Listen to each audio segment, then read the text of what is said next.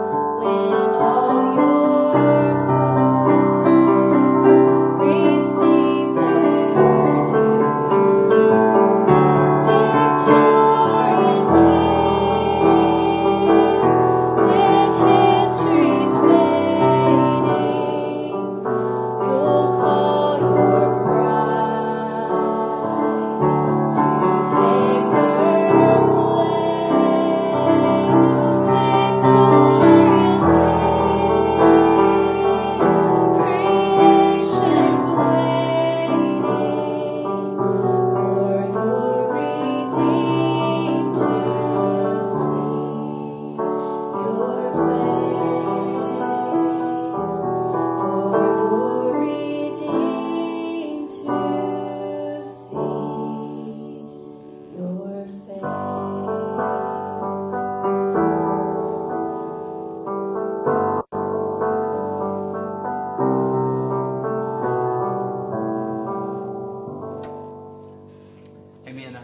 beautiful song as we prepare to hear from the Scriptures about the Lamb of God who will die on the tree at Calvary. But let's go ahead and take a few minutes of fellowship before we get to the sermon.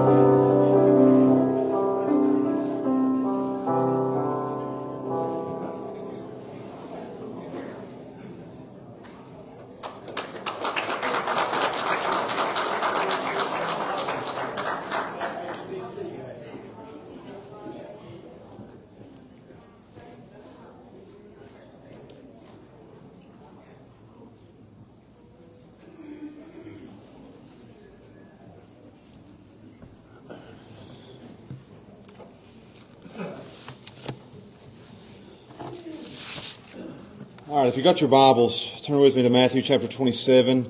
Matthew 27, we're going to look at verses 32 to 44 today.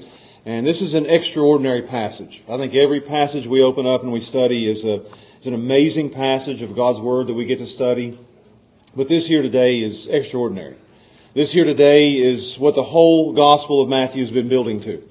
In Matthew chapter 1, when they said His name shall be called Jesus, for He shall save His people from their sins, it looked forward to this day. This is what all of history has been building to. This is the epicenter of history.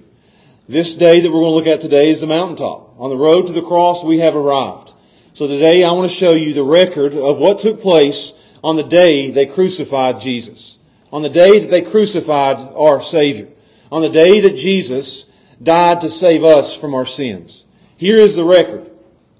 If anything should grab our attention and keep it for 45 minutes to an hour, this should do it. So I ask you to hang on to every word, if not of my words, but of every word in this passage today. This is the day Jesus was crucified.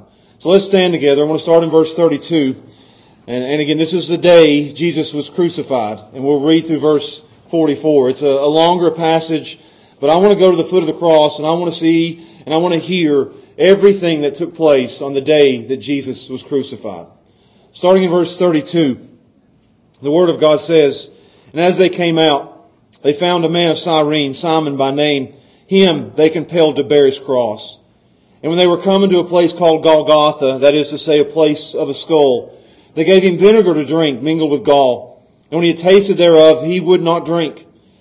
And they crucified him, and parted his garments, casting lots, that it might be fulfilled which was spoken by the prophet. They parted my garments among them, and upon my vesture did they cast lots. And sitting down, they watched him there. And they set up over his head is this accusation written, This is Jesus, the King of the Jews. Then were there two thieves crucified with him, one on the right hand and another on the left. And they that passed by reviled him, and wagging their heads, and saying, Thou that destroyest the temple, and buildest it in 3 days, save thyself. If thou be the Son of God, come down from the cross. And likewise also the chief priests mocking him with the scribes and the elders, and said, He saved others, himself he cannot save. If he be the King of Israel, let him now come down from the cross, and then we'll believe in him. He trusted in God, let him deliver him now, if he will have him. For he said, I am the Son of God. Then the thieves also, which were crucified with him, cast the same in his teeth." This is the events, the day they crucified our Lord. Let's pray together and we'll study the events surrounding the cross. Father, we thank you for this day. I've studied it all week and I'm going to say it in the sermon. This is the greatest day in the history of the world. This is the day that our Savior went to the cross and bore our sins and our sorrow and our shame. The day that our sins were atoned for. The day that all the things that I've done, am doing, and will do was completely covered by the blood of Christ. There's no other day like this day. So please, God, grab all of our attention in here this morning. Please, God, let us hear these words. Let us see this scene. Let our hearts be humbled. Let us see what it took to save the likes of us. Every single thing He went through was what it took to save me from my sins. So God, please teach us about the cross today. And we ask and pray these things in Jesus' name. Amen. You can be seated. My kids asked me a really good question the other day. We were riding down the road and they do not like awkward silence. Actually, they don't like any silence at all. So as we were riding down the road, I don't even know which kid it was. It might have been Isaiah, looked at me and said, Dad, if you could go back and in history to any day throughout time, what day would it be? You can go back and you can relive one day. And I thought, that's a great question. What are the options? And as I'm driving down the road, I'm trying to think about it. And my kids are waiting for my answer. They're waiting on the edge of their seat. What day would my dad go back to and live if he could? Just one day. What day would it be? And I'm asking you that. What day would you go back and would you say, I'm going to be here for a 24-hour period and I'm going to experience this one day? And I thought about it. I thought maybe it could be the day that my kids were born. I could go back to when Gracie Bell was born, or when Isaiah was born, or when Christian, or when Emma, or when Hallie. That's all 5 of my kids. I could go back to any one of those days. I think that's what they were looking for. Dad, would you go back to the day I was born? Which kid is your favorite, Dad? So I could go back to one of the days that my kids were born. I could go back to the day that I got married. What a wonderful day that was for Steph. For me, for her, one of the greatest days of my life. I could go back and live that day again. Go through all the nerves and watch everything that took place. And that was a great day for me. I could go back to the day I graduated high school. That was a great day. Or the day I graduated college. Or you could go back even further. And I could go back and sit in the Metropolitan Tabernacle and listen to the Prince of Preachers, Charles Spurgeon, preach a sermon. That would be an event. I could go back and listen to Jonathan Edwards preach sinners in the hands of an angry God. I could go back to Martin Luther, 1517, and sit back and watch him nail the 95 Thesis on the door in Wittenberg. There's a lot of options and days that you could choose. But I think the answer has to be, and I didn't even give my kids an answer because I found the answer this week. The answer is for me, and maybe not for you, but for me, the day that I would go back, I would go back to this day. I would go back to this moment in time. I would go back to the day that God had planned from all eternity past. That way before that creation ever happened, that God the Father and God the Son and God the Holy Spirit planned and ordained this day to take place. I would go back to the day that all the Old Testament looks forward to. The day that in Genesis 3, God said, He shall bruise the serpent's head and it shall bruise his heel. Looking forward to this day. I go back to the day that all the Gospels talk about. That they all build to this day and to this moment and to this time. You start in Matthew 1 or Mark or Luke or John 1 and it's all building to this day where we get the events surrounding the greatest day in the history of the world. This day that all of history looks back to. This day which is the epicenter of all human history. This day that Jesus was crucified. This is the day you go back to. And I want you to go back there with me today. We get to go back. We get to see, we get to hear, we get to know all the events that took place on the greatest day in history. We get to go to the foot of the cross. We get to see what took place. We get to hear what they said. We get to see exactly what it took to save us from our sins. Go back there with me. And let's walk with Jesus as He goes to the cross and is crucified. I hope it humbles us. I hope it grabs our attention. I hope we see our sin, but I hope today that every one of us sees our Savior. So go back there and let's look at the day Jesus was crucified. I've got 4 points I want to give you just as we walk through that day. I want to show you number 1, verse 32. The stranger that carried the cross. Look at verse 32. Let's look at verse 31. It says, and when they mocked Him, they took a robe off of Him and they put His own raiment on Him and they led Him away to be crucified. Verse 32, and they came out. So they're leading Jesus away to crucify Him. He is now on the death march. He's now on the last steps as He's walking His way to the cross. You can picture it in your mind. That's what I want to do. I want to go back. That there would be 4 soldiers, 2 on each side, and there'd be a centurion that would be leading the way. And they would take the cross beam, not the entire cross, just the cross beam that His hands would go on, and they'd lay it on His shoulders. Somewhere between 100 and 200 pounds is now laid on top of His shoulders, and they're now leading Him all the way up to the cross. It's called the Via Dolorosa, the road to the cross. There would be a parade. There would be thousands of people lining the streets. They'd all be there watching. It was a public statement. It was a spectacle. There'd be onlookers everywhere. They wanted maximum exposure so that everybody could see what happens to a criminal. So that kids would see it on the side of the road and their parents would nudge them and say, don't go like that guy did. Do you see what happens if you break the law? nudging their kids, kids hiding their eyes, Jesus carrying the crossbeam down the Via Dolorosa. Verse 32, they don't think Jesus is going fast enough. He's weak. He's been up all night. This night started in a garden with him praying, drops of blood.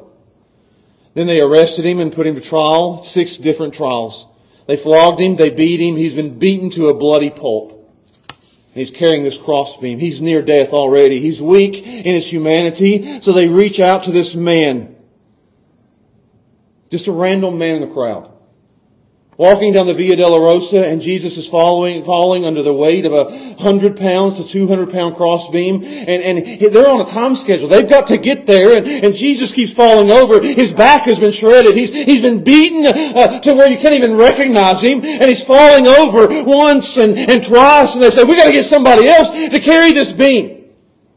So a soldier, one of the 4, reaches into the crowd and grabs a man by the shoulder and says, you, come here. Says he grabbed a man, a stranger, a Cyrene named Simon. And they compelled him. They didn't ask him to do it. They didn't say, would you like to carry the cross? Compelled means they forced him. They pulled him out of the crowd and they put the cross on his shoulders. And Simon from Cyrene carried the cross the rest of the way. You say, who is this man? Simon of Cyrene. Cyrene is a place in northern Africa. He's probably, all commentators say, he's probably a black man from northern Africa. They pull him out of the crowd. He's a pilgrim who has come there just for the Passover. Maybe the first and maybe even the last time he ever made that trip. He's basically on vacation. You made this trip once a year or maybe once in a lifetime. So he's there. He's just in the crowd. He has no idea. It's a normal day to him. And all of a sudden he's getting pulled out of the crowd and the cross is placed on his shoulders. And he's chosen to carry this cross. He never expected this day would go this way. He's up close and personal with Jesus.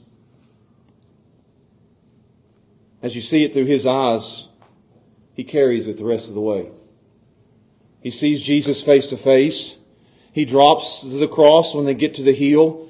He looks into the eyes of Jesus. He had no idea that this day would be a life-changing day for him. You say, well, who is this man? I just want you to just a second. Mark 15 says, and I'm going to read it to you.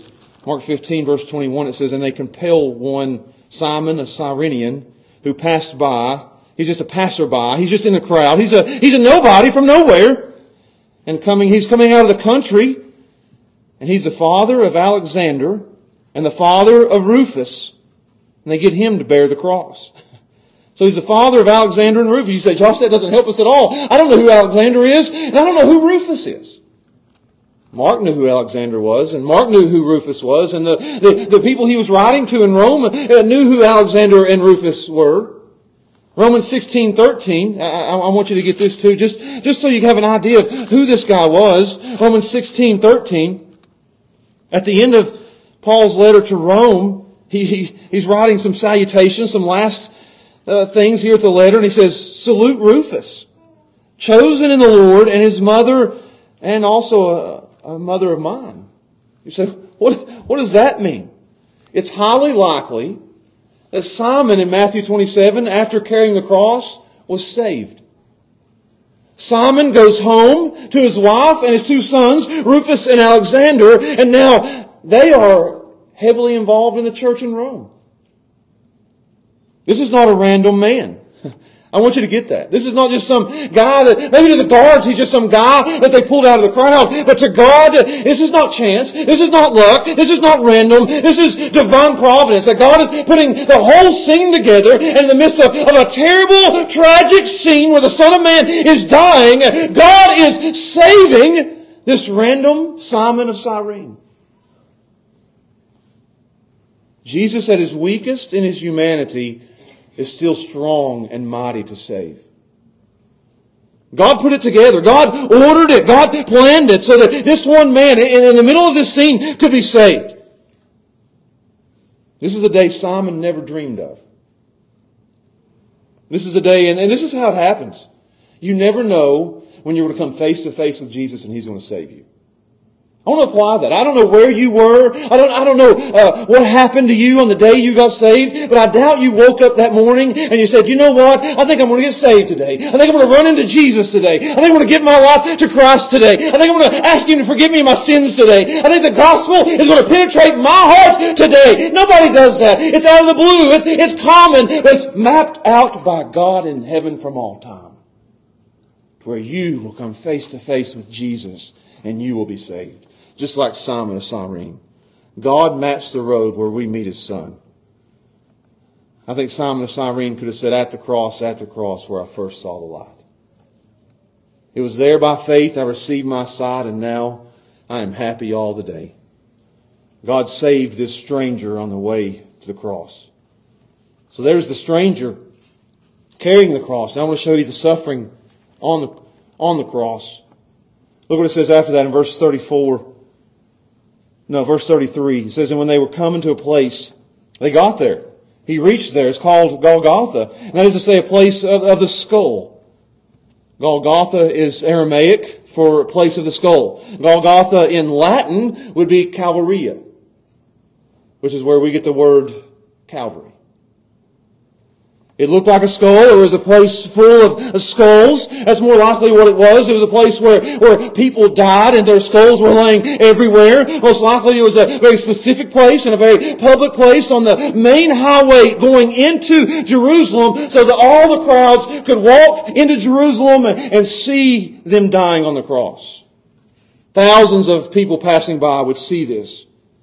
This wasn't hidden. This was out in the open. This wasn't in some room somewhere where just a few people saw it. This is Jesus going to hang on a cross for everybody to see. Outside the city where they would take and throw the trash away.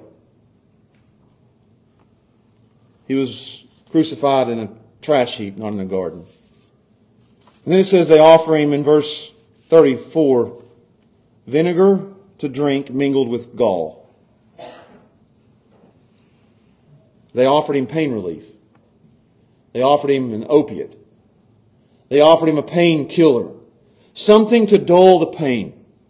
Something, and this wasn't them showing Jesus mercy. It wasn't, He's in so much pain, let's give Him something here that will dull that and make Him not feel the whole thing. Most of these guys are going to fight. Most of these guys are going to squirm. You can't hold them down. So let's give them something to kind of knock them out so we can nail them on the cross a little bit better.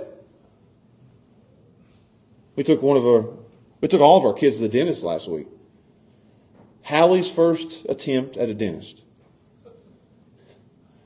And she's 17 months old. It took everybody in the room to hold her down. She's all of 20 pounds? Me, Steph, dentist, nurse, kids, all trying to get her to hold down so we could look at her teeth. Can you imagine trying to crucify somebody and nail their hands into a cross and their feet on the bottom and you're going to hang them up there? These guys would fight. It would be rough. So let's give them a little bit of a painkiller. Let's knock them out a little bit so we can really nail them in. And then when they get up there and they're nailed down, the painkiller will go away and now they can really suffer. But what does Jesus do here? Watch. So they give Him vinegar to drink, mingled with gall. When He tasted thereof, He wouldn't drink it. He wouldn't take it. Jesus refuses the pain relief. Jesus chooses to experience every last bit of the pain. Jesus chooses maximum suffering. Jesus chooses to feel every bit of it. Jesus chooses full senses. He's taking our pain. He's taking our death. He's drinking it all down, all the agony. And this is no easy way for Him to suffer. He's taking it all. You know why? Because there will be no dulling of the pain in hell. There's no ibuprofen, no Tylenol, no opioids, nothing in hell. You take all the pain of hell. So when Jesus is taking our hell on the cross, He takes it in its fullest. Maximum pain on the cross. And then it says in verse 35, just 4 words, as simple as it can get. And they crucified Him. No graphic details, no explanation. All the description we get is 4 words, and they crucified him. You say, why didn't they give us more details? Why didn't they tell us how they did it and where the nails would go and how they put him on there? Because they said it was impolite conversation to even talk about what happened on the cross. It was so gruesome that you weren't even allowed to talk about it. And they'd seen it 1,000 times, so they didn't really even need an explanation. When they say, and they crucified him, everybody gets a picture in their mind. Everybody. We don't see it. They saw it. But I want to give you just a few things about the crucifixion here. Hang with me. This was a calculated thing that they did. Very calculated. It was all on purpose. It was public. It was to be a show. They prolonged it as long as they could. I mean, they had it down to a science. How long they would hang there. How long they could survive. It would go up to 3 days, to the point where even birds would come and eat on their flesh before they even died. It was humiliating. Jesus was naked. It was shameful. Everything exactly how they wanted it to be. It was cruel. It's called the most horrific way to die. It was torture to the max. We get our word excruciating. It means out of the cross. Just a few of the details. They would take Jesus and they would pin one arm down with a knee. One soldier would pin his arm down and the other soldier would pin his wrist down, and they would take a nail, which would be a 7-inch spike that was rusted and square, dull on the end that should be sharp. And they would take a hammer and they wouldn't nail it into the palm, they would nail it into the wrist. If it was in the palm, he would have never hung there. It would rip right through. So they put it in the wrist so that no bones were broken. And they would put it, nail him in on one side, and then they'd hold his other arm down and nail him in on the other side. And then they'd put his feet together with his knees flexed, and they would nail his feet into the cross. And they would take the cross and they'd pick it up with him on it and slide it into a hole that was already there and dug. All that pain and all that death could offer. And he would hang there until he died, trying to get a breath, trying to get any kind of oxygen into his lungs. And a doctor wrote this. Here's what a death on a cross would be. There would be dizziness, cramps, thirst, sleepiness, fever, delirium, exhaustion, panic attacks, fluid in the lungs, suffocation, open wounds, crushing chest pain, and all that while naked with crowds around him. And that's just the physical pain. That's not even what he dreaded the most. This is the cruelest and most loathsome pain and suffering that anyone could ever go through. But it's also a cursed death.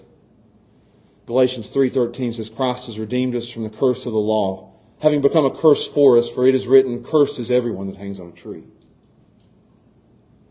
So the worst part was not the physical. I've told you that. You've got to know that. I think that may be one of the main reasons we don't get details here of what took place at the crucifixion, because it's not about the pain and the suffering on the cross. It's about God pouring out His wrath upon Jesus on the cross. It's a spiritual suffering. The wrath of God is falling down on Him. It's unimaginable what Jesus is going through, both physically and spiritually. He is suffering to the max on the cross.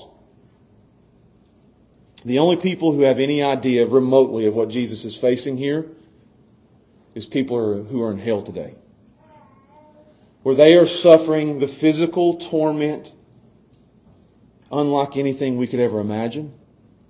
But they are also suffering under the wrath of Almighty God. And they are suffering just for their own sins.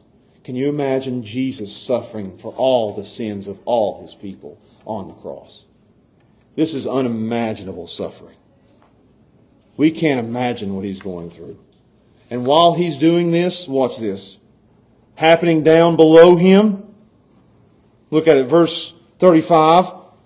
The soldiers are parting His garments. This is normal for soldiers. These guys are not coming down from the cross, so they take all their belongings And they're now going to start divvying them up and saying, who's going to get this and who's going to get that? Jesus would have a headgear, and they'd say, who wants that? And who wants his sandals? And who wants his overcoat? And who wants his tunic? And who wants all these things? And they start rolling dice to see who's going to get what and splitting it up amongst the soldiers. Jesus is up on the cross dying for their sin, and down below they couldn't care at all. No care in the world. Indifferent to Jesus dying. I don't have time to get into this, but I think that there's a lot of people in our world today that even hear sermons like this, and they hear what Jesus is doing for them on the cross, and they're more interested in whatever else is going on in their life than what Jesus is doing on the cross. There's people who sit in church services and would rather sit on their phone, more interested with Facebook or social media than they are what Jesus is doing on the cross. They go through life and they care about everything else but what Jesus is doing on the cross. Many have lost interest. These guys are more interested in clothes than they are Christ. And it adds that it might be fulfilled which is spoken by the prophet. They parted my garments among them, and upon my vesture did they cast lots. This was spoken in Psalm 22:18 about the dividing of the garments. The gall and the vinegar was spoken in Psalm 69:21. Over and over and over, even Jesus' enemies are fulfilling every prophecy in the Old Testament. It's amazing how everything that's happening has all been planned by God from before the foundation of the world. This is no accident. This is all planned. This is the way that God the Father planned for God the Son to die on the cross. Exactly. This is what it took. This is how bad our sin is. He's not overdoing it. He's doing exactly what it took to save us. If He did anything less, we wouldn't be saved. So we've seen the stranger carrying the cross. We've seen the suffering on the cross. Now I want to show you the sign above the cross. It says there in verse 36, and that they're sitting there and they watched Him there. And they set up over His head this accusation. See, everybody that was a criminal would have their crime posted above their head. What did he do? So you had two thieves on each side, one on the right and one on the left, and they would have a sign above their head, what they did. So every time this happened, and there was thousands of crucifixions that took place at this time, and every one of them, people would walk by and they'd say, wonder what he did, and it'd be above their head. Wonder what he did, and it'd be above their head. So above Jesus' head is His crime. What's His crime? Watch this. It doesn't say, He says He is the King of the Jews. It says, His crime is, He is the King of the Jews. That's His crime. This is meant to be a mockery of Jesus, even a mockery of the Jews. The Jews went to Pilate and said, take that down. Put something back up there that says, He says He is the King of the Jews. Not that He is. Make His crime blasphemy. And Pilate said, it says what it says. And this became the message to everybody that passed by. They said it was written in Hebrew, it was written in Latin, it was written in Greek. This is a universal message to everybody that here, hanging on this cross, is the King of God's people. Here, hanging on this cross, is the rejected King. Here, hanging on this cross, is the innocent King, killed for being exactly who He was. Here, hanging on this cross, is the sovereign King, that even on the cross, God is in complete control of even the handwriting of Pilate above the cross. That they had no idea they were doing it, but the truth was being posted. Here is Jesus, the King of the Jews. So that everybody would walk by and say, His only crime is being the King of the Jews. The cross becomes a pulpit to preach the sovereignty of God. And lastly, I want to show you the sounds around the cross. I've tried to let you see what's taking place here with the stranger that's carrying the cross, with the suffering. I wanted you to feel that as we saw the suffering on the cross. The sign, we saw the sign. And now I want you to hear. I want your ears to hear the sounds of what's taking place. Almost like we can close our eyes and we can hear it. The sounds taking place. Look what it says. Verse 38. Then were there two thieves crucified with him, one on the right and another on the left. We've all heard this before. These are two hardened and dangerous criminals. These are thieves, rebels, insurrectionists. These are two very bad men. These are two of the worst men that you could ever imagine. And they're hanging on the sides of the very best man who ever lived. He's hanging out with the worst of sinners. He's hanging with the worst of sinners. He's identifying with. The Bible says he was numbered with sinners. He's dying exactly as he lived, with sinners. Jesus never avoided sinners. Jesus always sought sinners. We love the saying, Jesus ate with sinners. We love that. He ate with sinners to call sinners to repentance. And now he hangs on a cross with sinners, dying with sinners. And they say, verse 44 it says, and they say the same thing in their teeth. Luke 22 says what they say. They're hanging there with Jesus and he's getting abuse from the very worst men in the world. That they look at Jesus as they're hanging there and they say, if you be the Christ. I want you to hear this.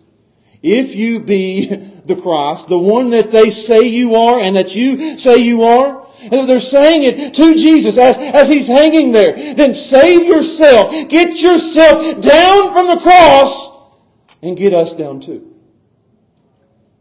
You can hear that. The agony in their voices, the suffering that they're going through. And they're saying, save us, get us down. Get yourself down and get us down too. And then the crowd starts yelling. Verse 39. And they that passed by, that's the crowd, passers-by. I told you that the cross would be somewhere on Main Street. The road going into Jerusalem. So everybody that's going into Jerusalem that day, which is during the Passover, where there's thousands, even upwards of a million people going into the city, they would all pass by and see these three men hanging on the cross. And as they passed by, what did they do? Look what it says. They reviled him. This reviling would be they mocked him and made fun of him. This would be the equivalent of us sticking our tongues out at somebody. That was what's going through my mind. My kids do that all the time. I jump on them. They think I don't see them, but I'll jump on them and they'll look at the other kids and do. I mean, I don't know what that does. I saw that. I'll say, I didn't do nothing. So that's what that is. That's what that mocking or the reviling. As they pass by, they would even stick their nose up in the air like they're better than he is, and they would stick their tongue out and just making fun and mocking and reviling and doing all kinds of terrible things. Everybody that's walking by is now looking at Jesus and mocking him. People that we don't even know, thousands walking by, and it says, and they wagged their heads. I mean. You know, you do that sometimes. You walk through Walmart late at night. We do. See, we're laughing. That's kind of what they were doing to Jesus, looking up at him, and he's naked, and he's hanging on a cross, and it says he's the King of the Jews, and people would walk by, and if they didn't make fun and make faces at him, they would at Jesus. One after the other. It's ugly. It's relentless. It's going on the entire time he's on the cross. And people just... And what do they say? I hope you hear that mockery. They passed by and they reviled him and they wagged their heads at him. And they said, verse 40, it's amazing that every one of them is saying the same thing.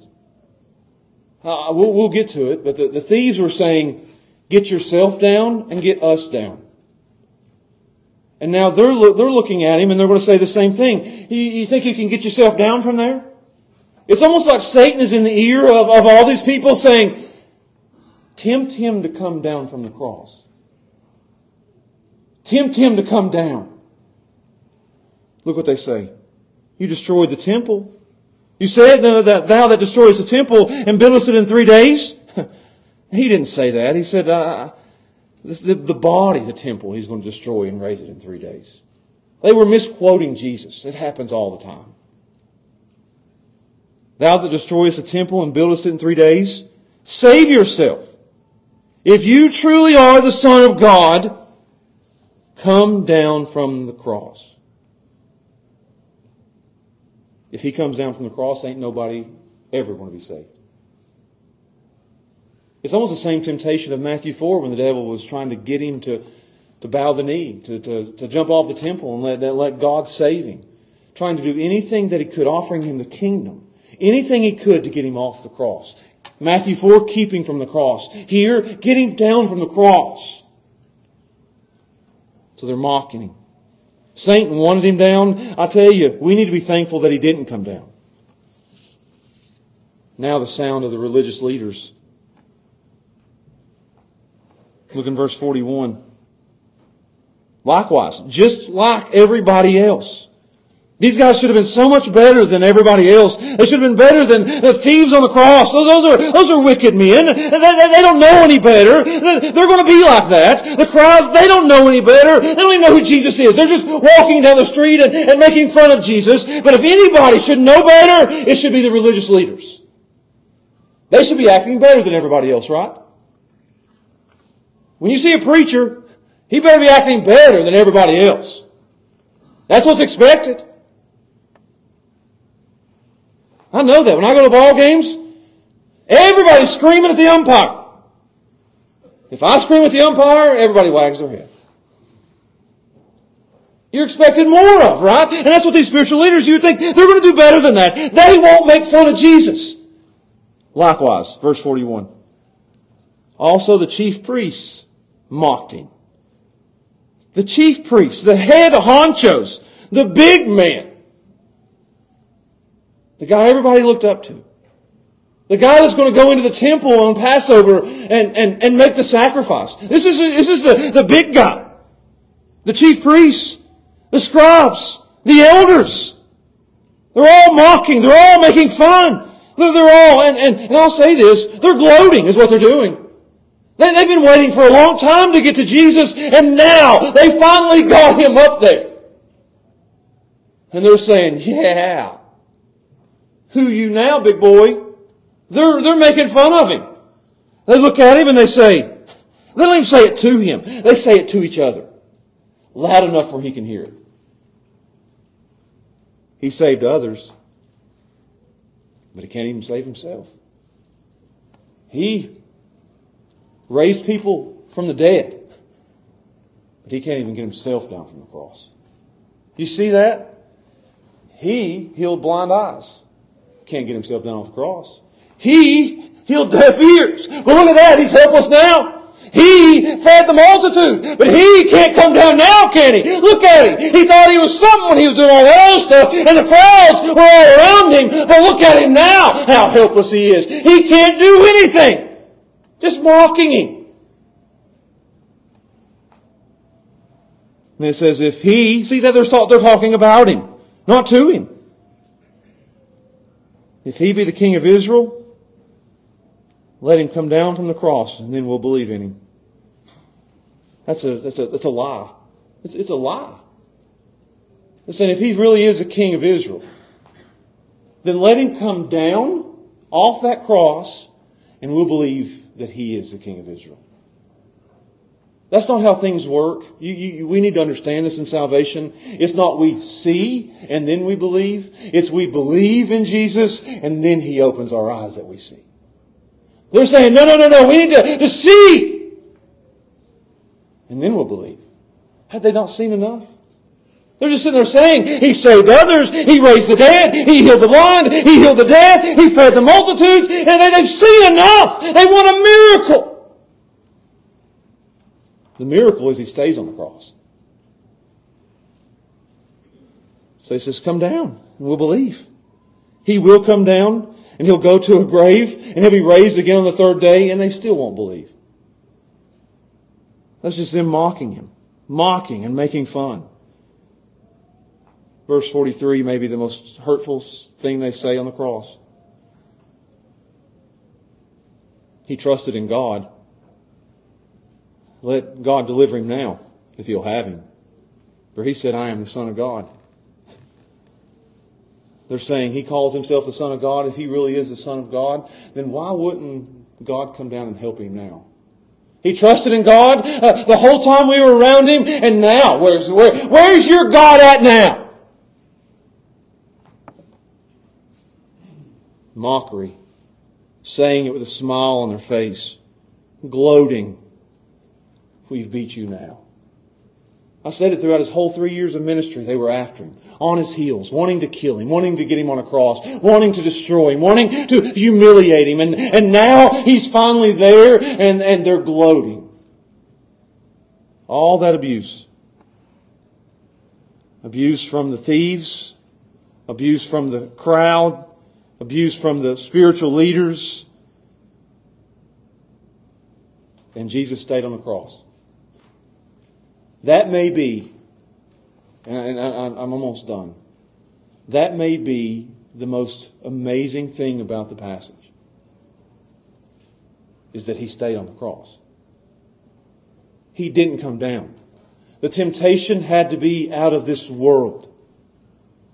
From the thieves on the cross to the crowd marching by the cross and the leaders around the cross, they're all come down, making fun. Do you not have power? Is your God not powerful enough? Is God not answering your prayers now?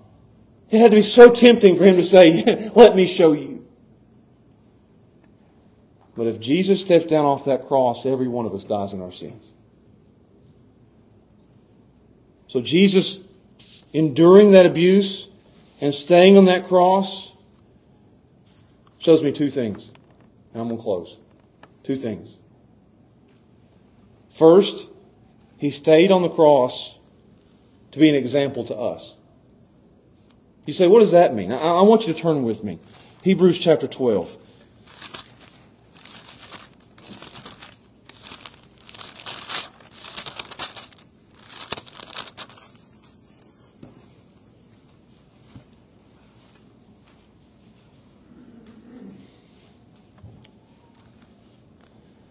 Hebrews 12 verse 1 says, wherefore, seeing we also are compassed about with so great a cloud of witnesses, let us lay aside every weight and the sin which doth so easily beset us.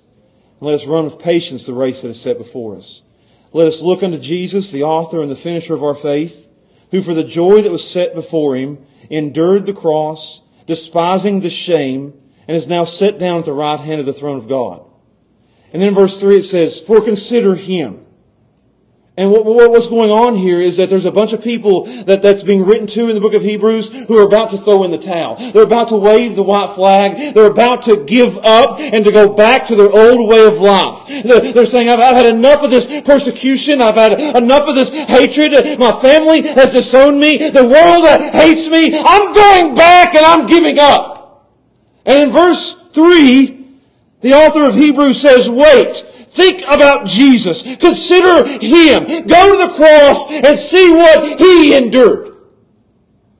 And our mind's got to go there. And it says, consider Him.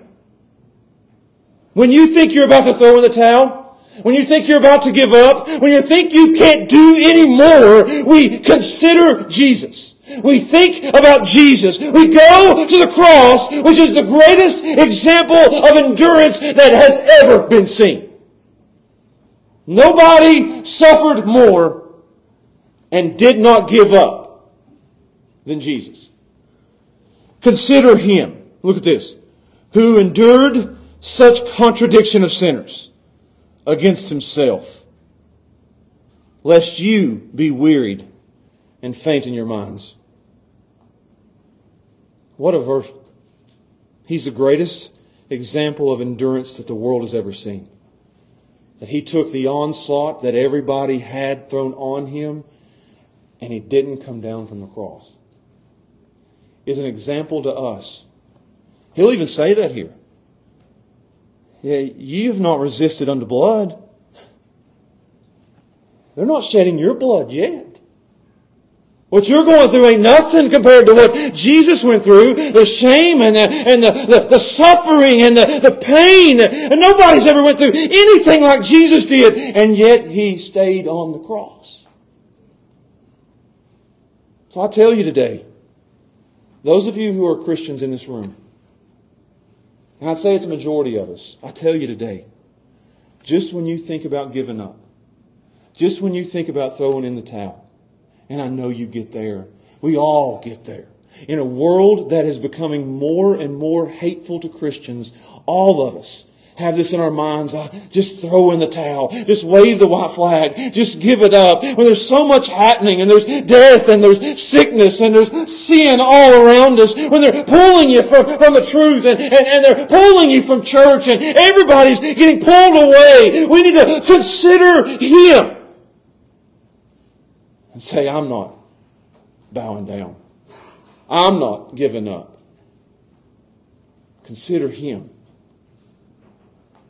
And I call you today to endure in the faith. I know there's not been a whole lot of application today, but I call you today to endure in the faith. Don't give up.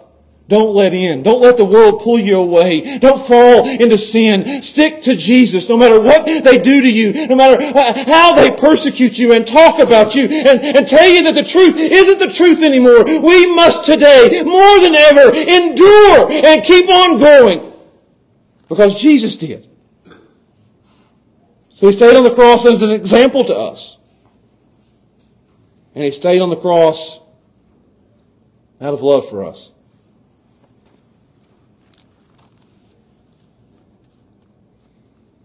They say it wasn't the nails that held Him there, it was His love. Simon, the Cyrene, needed a Savior.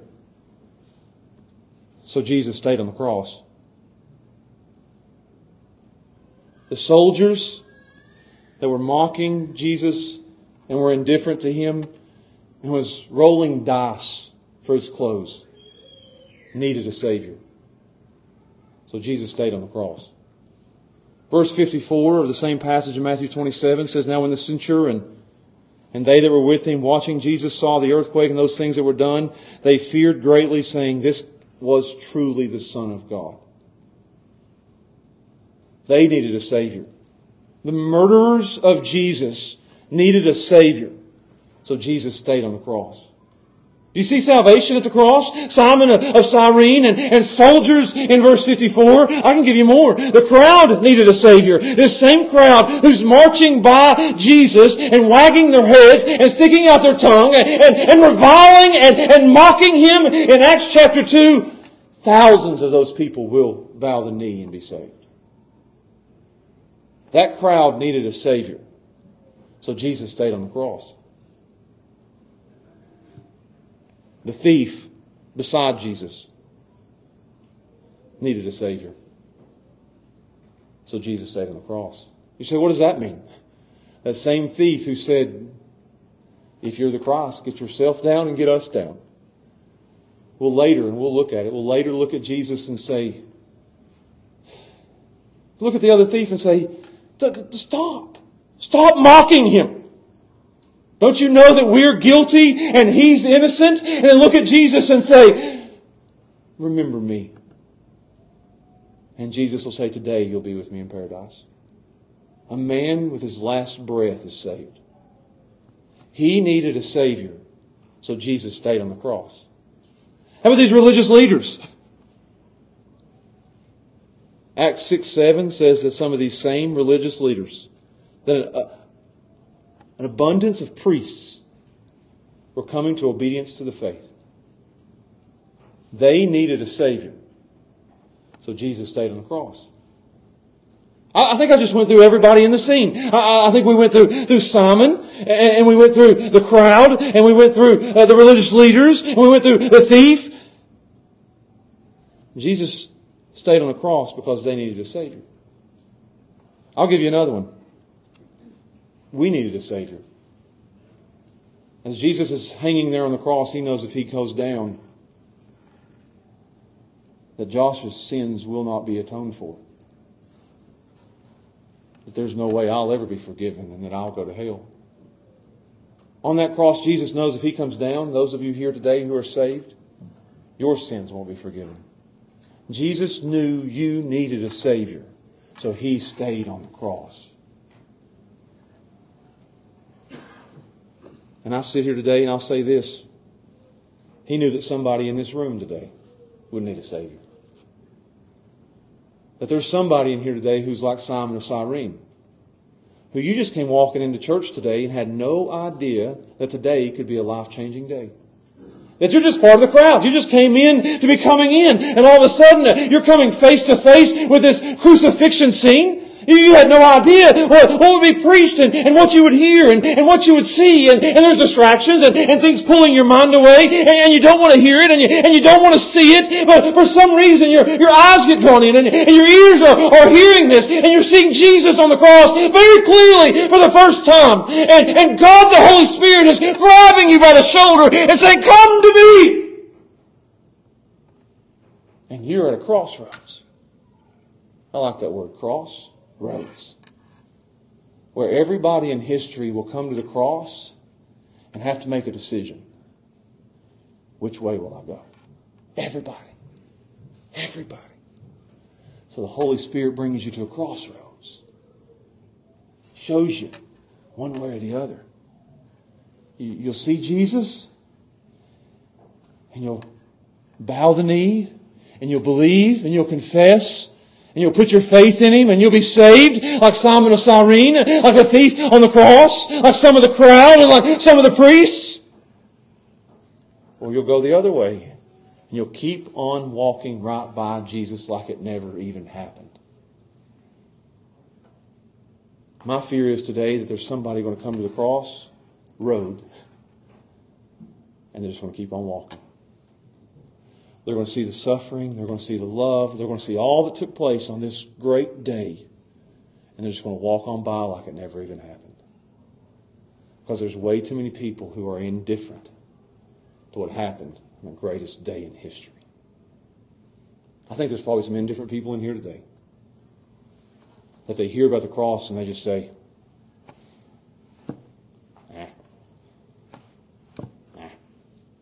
You know that there were people who walked by the cross?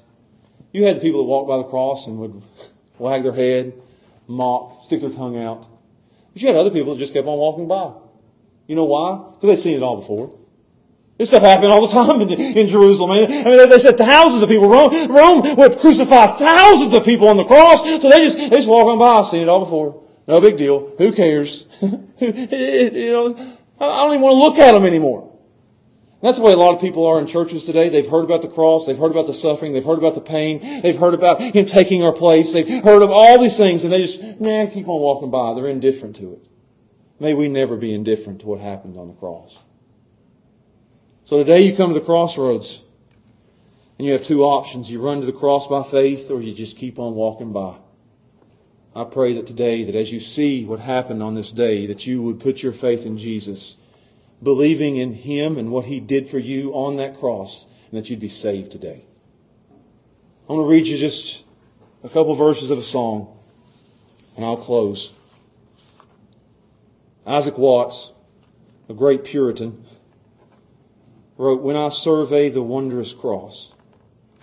And that word survey is when I look at it, when I study it, when I go in depth, when I listen to a sermon, when I read a passage on the cross on which the Prince of Glory died. My richest gain I count but loss, and pour contempt on all my pride. It humbles us. It should humble us. Forbid it, Lord, that I should boast, save in the death of Christ my God. All the vain things that charm me most, I sacrifice them to His blood. See His head, His hands, His feet. Sorrow and love flow mingled down. Did e'er such love and sorrow meet, or thorns compose such rich a crown? Were the whole realm of nature mine, that were a present far too small, love so amazing, love so divine, demands my soul, my life, my all. When you see the cross, that's the only right response. It demands my soul, it demands my life, it demands my all. May this picture of the cross change the way we live. This is the greatest day in the history of the world. The day that Jesus was crucified for me. Let's pray together. Father, we thank you for this day. An amazing picture of what took place on that day, where we see the worst of humanity thrown at Jesus, but we see the best of our Savior on the cross. We see the wrath of Almighty God and we see the love of Almighty God in one place. And we thank you that Jesus stayed on the cross, that He did not give in to the temptation, but He stayed there, and He stayed there to die for me. And I pray, God, that today that you, by your Holy Spirit and by your word, would work in the hearts of anyone here today who's an unbeliever. I hope there's no one indifferent to it, that they'll just listen to this and say, who cares? I hope there's no one here antagonistic towards it and just wants to mock and say evil things about it. But I pray that everyone in here today would be humbled by it, amazed by it, and would be like Isaac Watts and say, it demands my soul, my life, and my all. That someone would go this far for me. That no one loves us like Jesus loves us. And we thank you for it. May you work in hearts today, please, God. And we ask and pray these things in Jesus' name. Amen.